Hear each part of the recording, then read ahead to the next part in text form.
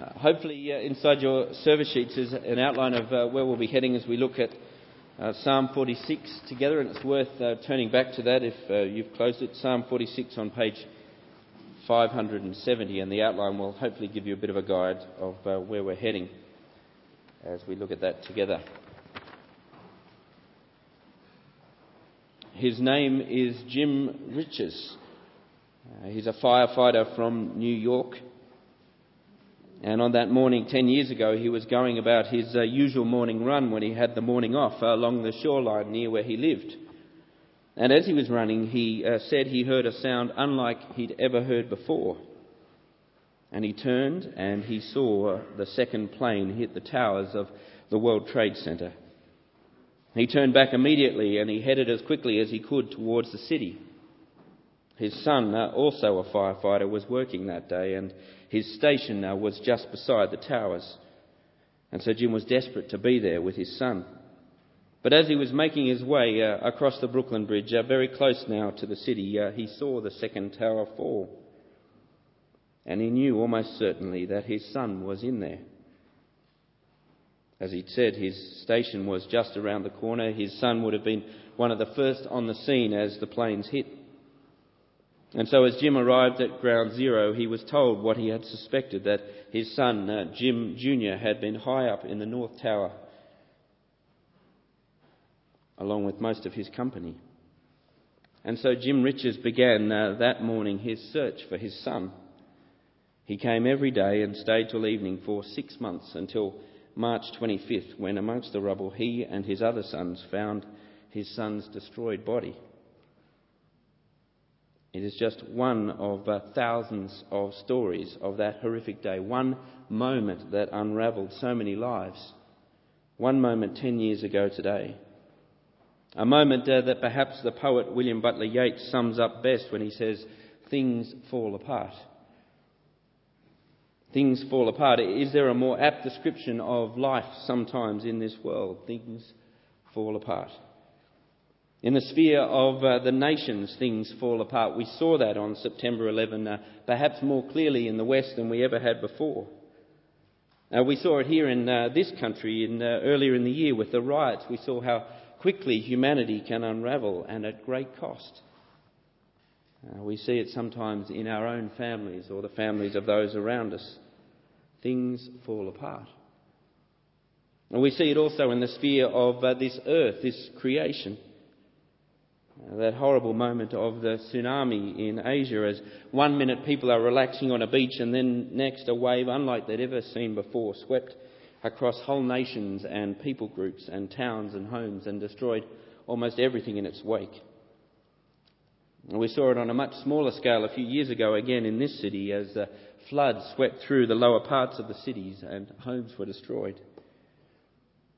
And again we see it in the personal sphere as well in creation. Two of my closest friends in the world, two people telling me the joyful news of they're expecting twins after much prayer and much waiting for God to provide this gift. Just a few weeks ago, losing both twins at 22 weeks. Things fall apart. And I've watched their experience of my dear friends from a distance, too far a distance. I've seen their lives are battered by the disorder that is so often in this world, smashing against their home. As I looked on, it all seems very haphazard. It's sort of like life can feel like riding in one of those Dodgem cars at a fair, and you're just getting into the seat, just getting used to the car, and bang! That's what our world can feel like. Battered and not sure why or what's next. Ours is a world where things fall apart. And yes, in the grander scheme, those of us who know our Bibles know ultimately we're all to blame. That there's nothing haphazard about it, that things have not always been this way. That as we brought disorder to our relationship with God, all other order collapsed with it. It's the story of our world. And it is the story of the song before us tonight, this next psalm that we're looking at together, Psalm 46. It's a song that captures a horrible moment for God's people in God's city, Jerusalem. A song that captures the moment when they were surrounded, this little city surrounded by the might of the Assyrian army under Sennacherib. The Syrians were all around them on the hills around, shouting, roaring, threatening. They'd swept every city before them. And now this little city of Jerusalem, they mocked it, this puny city. Surely it couldn't stand against the might of Sennacherib and his army. And so here is a song penned from that place, a place of weakness and fear. And for the people in the tiny house of Jerusalem with violence roaring all around them. It was a song that was penned to stir their hearts, even in that moment. Stir their hearts to courageous, fearless faith. To know their God again, even at that moment. To know enough of him to trust him completely, even then. Even as all that they had come to rely on was collapsing around them, even as they were besieged in their own city, God's city, to know that God was with them and that was enough. And I want to say tonight that while this song was written so long ago for that moment, it is a song for our moment as well. Our moment as God's people here tonight. Again, a song designed to stir your heart to fearless faith. We who have come to know that God is indeed with us in a definitive way. We who know who he is, that he is our Emmanuel, Jesus, God with us. Who have seen our God enter this battered world, enter it on our cross. Who have seen him then rise and conquer death. We still need this song. This is still the song that we need to hear on the other side of the cross, some 2,000 years after that decisive victory over death.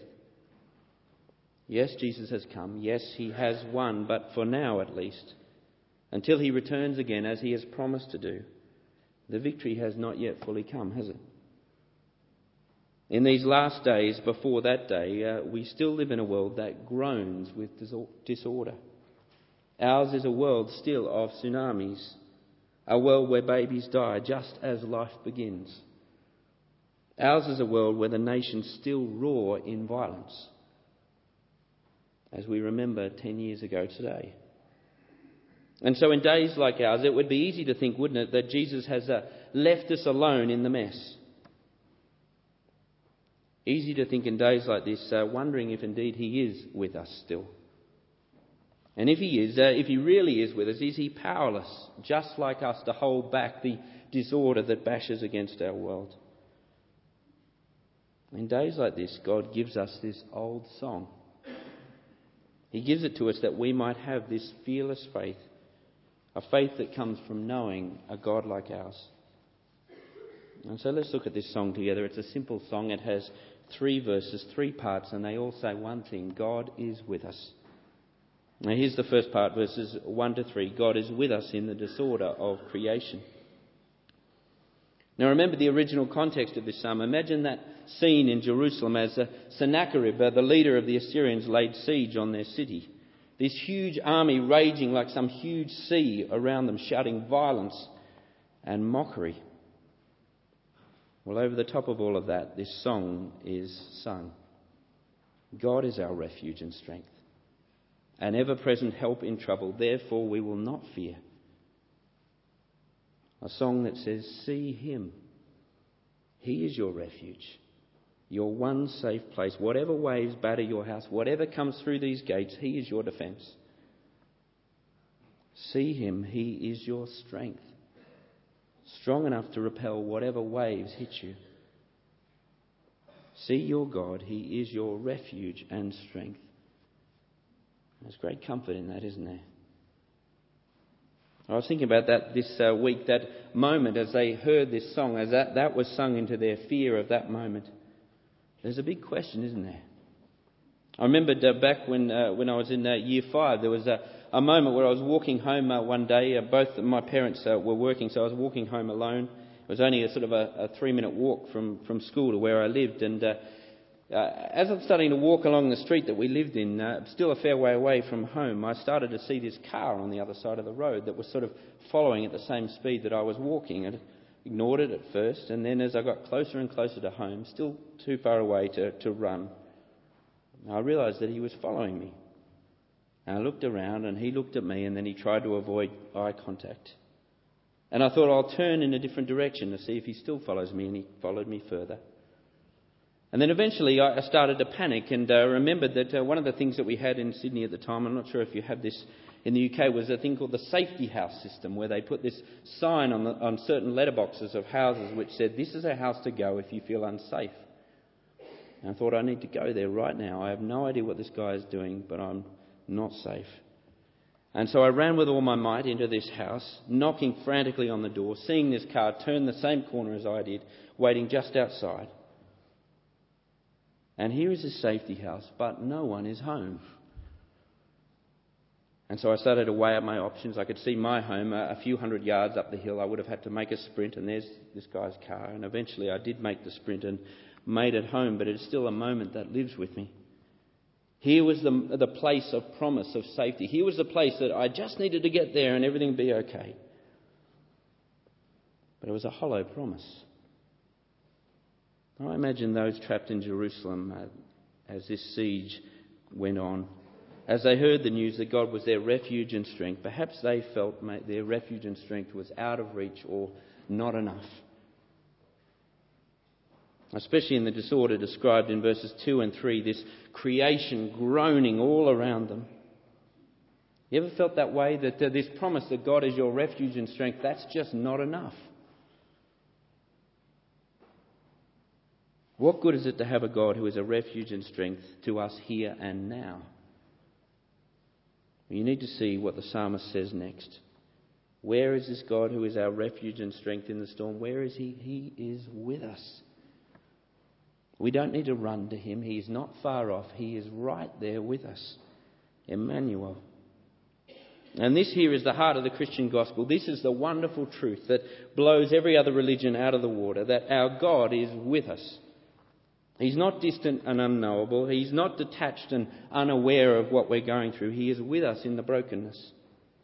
He is a God who in the midst of the storm sets up his tent right there with us. And so the psalmist shouts above the storm, "See your refuge and strength. He is here with you in the storm." And once you see who your God is and where he is, though things do fall apart, things that matter, things that we love, though it all may fall apart, the psalmist sings, "We will not fear." Now let me ask you, as you see that line in our song, can you sing it with him? Is God indeed your refuge and strength? Is that enough for you? Enough perhaps for what has hit you in the past that still bruises. Enough for perhaps what is hitting you right now. Or what is yet to come. Is he enough?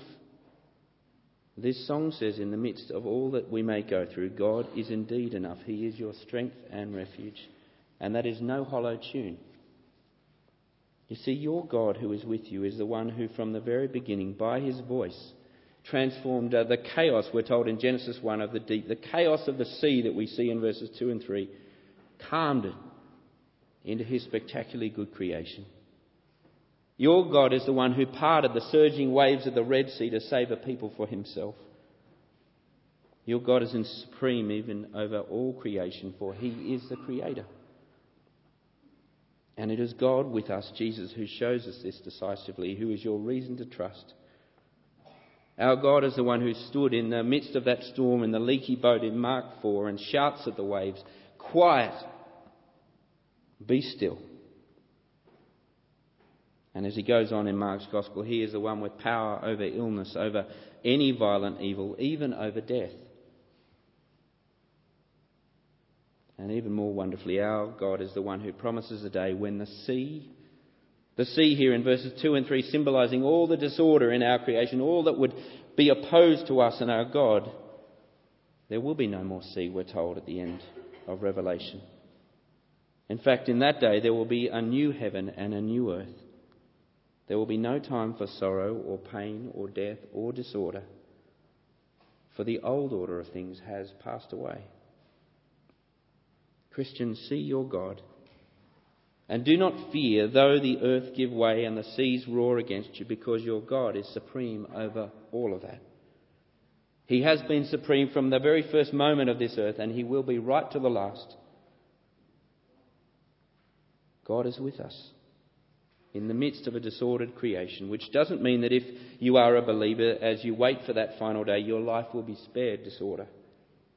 You may lose your health, but God is not your health refuge. He is your refuge. And nor is your health your refuge either. He is your refuge. The psalm assumes troubles will come, and some of them will not be small. Jesus indeed promises the same thing. In this world you will have trouble. But our song says we have no need to fear what's coming. We are to grieve it. Grieve the horrific intrusion into God's good order. We are to groan as all creation does. But our song says, though all falls apart, we will not fear, for the God of creation and new creation is with us. Now here's the second verse of our song, verses 4 to 7. God is with us in the disorder of the nations. Now have a look at verse 4. Such a change from the raging sea of verses 2 and 3. All of a sudden, verse 4, there is a river whose streams make glad the city of God, the holy place where the Most High dwells. From the raging tumult of the sea in the earlier verses, this calm river. Or more literally, we're told it's a canal. What's happening here is all this power of the sea, all this seemingly uncontrollable power. God's power is so immense, he can channel it into a small channel for his purposes. If the waves of the sea stand for that which opposes his purposes, the streams of this river are now a symbol of how, even in a world like ours, God's purposes are being fulfilled. All the way through the Scriptures, wherever this river runs, life and blessings flow. In Genesis 1, we're told a river is there that sustains and brings life. And Hezekiah, who was king of Israel at the time that they were under this siege of Sennacherib, his city survived because of a tunnel that was built into the city that provided fresh water that kept them alive. That's probably what verse 4 is referring to. But behind that is a much bigger idea all the way through the Scriptures of a river that God provides that brings life. You see it in Ezekiel 47 where the river flows, we're told, into the sea, and whatever it touches comes to life. And finally, in the very last chapter of the Scriptures, Revelation 22, where there is no sea, but there is a river of life flowing through God's city. And so in these verses 4 to 7, we start to get a remarkable picture all around this sea roars, but now we're told what the sea really is, and that is these nations roaring, nations like Assyria. All around the city of God are waves of opposition. But we're told this: because God is there, the city will not fall. In amongst nations in uproar, amongst kingdoms that rise and fall, amongst the violence we do to each other as people, there is one safe place: the city of God. And because God is dwelling within her, she will not fall. Do you see that wonderful phrase in verse 5? When it speaks of this city, why she is safe, it says, God will help her at the break of day. And God will help her at first light. It reminds me of the quote from Gandalf in Lord of the Rings, where he says, at dawn on the fifth day, look for my coming. Well, Tolkien stole the line from this psalm. It's a phrase that would have been familiar to the Old Testament people. It's the same phrase that is there in Exodus 14, speaking of the waters of the Red Sea as they were parted. At just the right moment, God came to their aid, just when all hope seemed lost. Now, this is a song to remind the people besieged in Jerusalem that now, as before, God's presence always means deliverance. That God is with us means he is with us to save us. And that's exactly what happened. If you read Isaiah 37, you read of the moment that the mighty Sennacherib came against this tiny little city, and God said, I promise you, I will take him like a bull and put a ring through his nose and drag him all the way back to Assyria. And that's what happened. God defends his city. However great the city of God was, of Jerusalem, however secure, however much more that city was strong against the opposition that it faced, how much more is the city that we are a part of? how much more the city God is building on the rock of his Son, Jesus Christ. A city that Jesus promises in Matthew 16 that will not be overcome, even by the gates of hell. A city, Hebrews 13 says, will endure forever and cannot be shaken. A city known as the church. Those whom God has built into a city by the very blood of his Son, how safe she is. God is within her. She will not fall. You see how remarkable this gathering is that you're a part of tonight? This small gathering in the city of Sheffield. God is with us. It doesn't matter who we have against us as the people of God. It doesn't matter what government is over us. It doesn't matter what persecutions may come our way or what media outlets may marginalise us or malign us. It doesn't matter what employers discriminate against us or what laws might constrain us or even convict us in time. All of those things are utterly irrelevant to the protection and prospering of this place, his church, because God is within her. And he's not some powerless presence here. Do you see verse 7? He is the Lord Almighty. He is the God of angel armies. And he's the God of Jacob. He's the God who made an unbreakable promise to Jacob all those years ago that there will come a day when all nations will bow before him. And he intends to keep that promise. Whatever comes against this city, she will not fall. And is not the history of the church lined with that very testimony?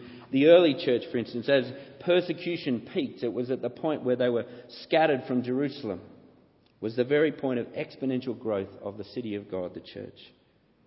You see it in China. The more the church is persecuted there, the more she grows. You see it in a church like St James Cape Town in Kenilworth in Cape Town, where men came into the church one night intent on destroying the church with guns, only causing her to grow more as more people came to faith through that event.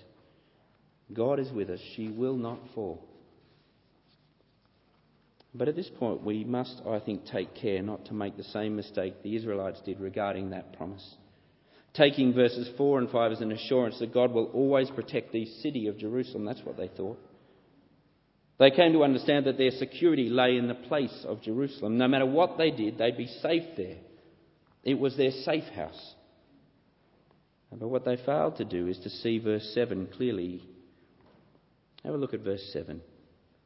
Is Jerusalem the fortress? No. It is God himself who is a fortress. The psalmist doesn't say, be confident in a place, but in a person, in your God and in his presence. He is the one safe place, not Jerusalem. Move away from him, and no matter where you are not safe. Now, just this summer, I said last week, we as a family went to Portugal, and one of the great opportunities I had there was to introduce Finn to body surfing. He's only just sort of learnt to swim. It was probably a bit early to be introducing him to full-on body surfing with big waves, but we thought we'd give it a go. And he was introduced to dumpers, waves that dump you. And the joy of the moment was that my dad was with me, and he was the one who introduced me to dumpers and what to do when a huge wave comes, how to be safe.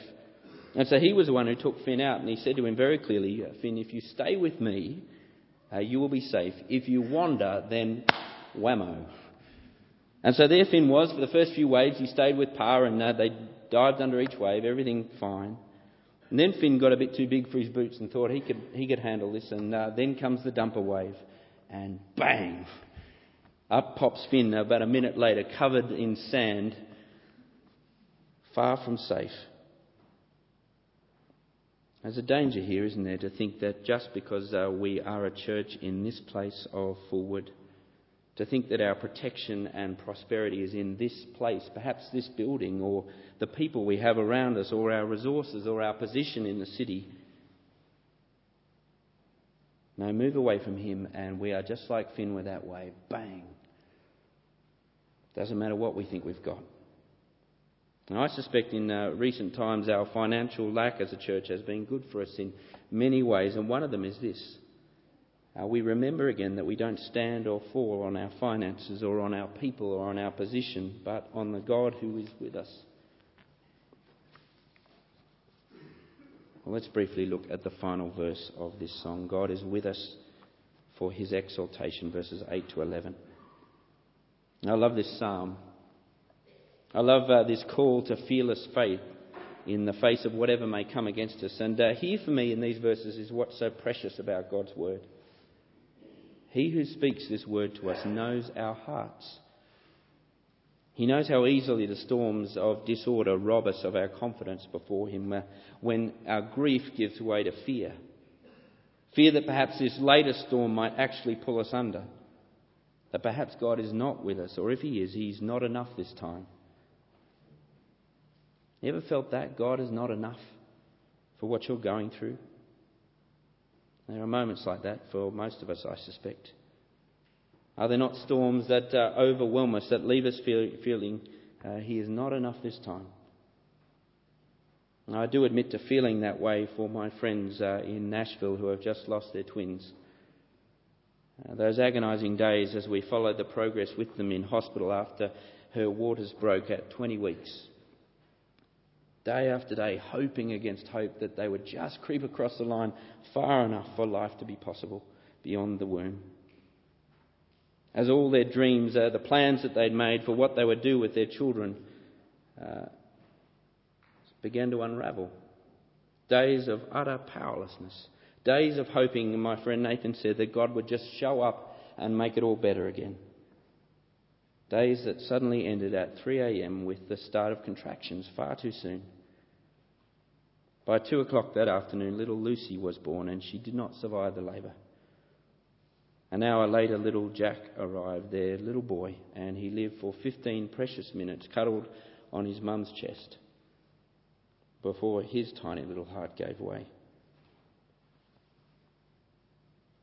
What happens when the waves crash down like that?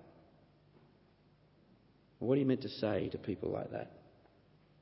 In the midst of that storm, what then? Is he still with us, this Lord Almighty? This God of big promises, the God of Jacob? Well, hear the wise words shouted to our hearts near the end of this song. 2 commands. The first is this, verse 8, come and see, says God. Now this is crucial. If you hear nothing else tonight, hear this. We can skew, I think, the whole meaning of this song by missing this verse. We've seen the terrifying pictures of the disordered creation in the early verses 2 and 3, and the disorder among the nations, amongst us as people. And we've seen how that picture expresses perhaps sometimes our own experiences of this broken world. And we're left asking, is he really with us? Is he really mighty? If he was, then these things shouldn't happen, should they? Has he slipped off his throne? Well, verse 8, we are told to look closely at what's going on in all of this. Come and see, says God. See the works of the Lord, the desolations that he has brought on the earth. He says, I want you to see that all of this, absolutely all of it, whether it be the disorder in creation, whether it be the roaring of nations, even to the own storms in our own life, absolutely all of them are ordained by our God who is on his throne.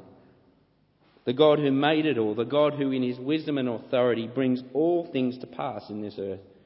Nothing slips his authority. All things are obedient to his purposes. That's the world we live in.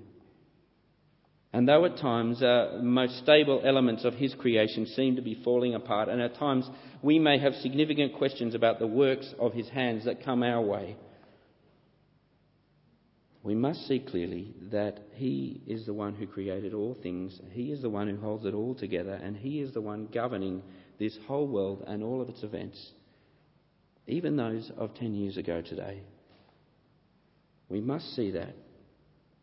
But also see that he is the one, verse 9, the only one who, in the midst of all of this mess and all of this chaos, can actually bring about peace, who can still the storm at the sound of his voice.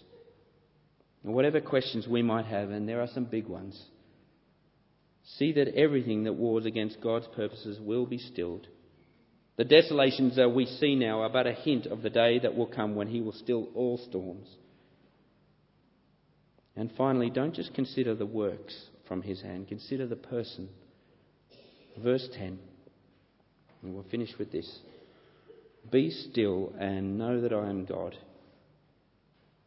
It's a notoriously misunderstood verse. And so often it's used as a sort of a prompt and encouragement to take time as a Christian out of a busy day and just chill, meditate, think about God a little. But realise the context. The storm is raging all around as this command comes. All these things are buffeting us. Disordered creation, disordered nations, disordered lives. This is not the time for a casual lie down on a hammock to think happy thoughts. For my friend Nathan and Cass, grieving the loss of their babies, they need more from their God than an encouragement to relax. This is serious. The waves are crashing down and they are going under, so their God, our God, shouts in the midst of the storm as he did in the storm in the Lake of Galilee. He says, "Be still." Literally, lay down your weapons. Stop thinking that you are God and in control of this moment, or that I am not. Surrender. Be still. It's the same command that Jesus gives from the boat on that storm. Quiet, he says, be still. And let me say to those who this night stand opposed or apart from God in this world, be they nations or individuals, this verse is a jolt of reality. There is no point struggling or living opposed to God. It's true of nations, it's true of the sea, it's true of all of us. Once you know he is God, you know that you cannot prevail against him, so surrender.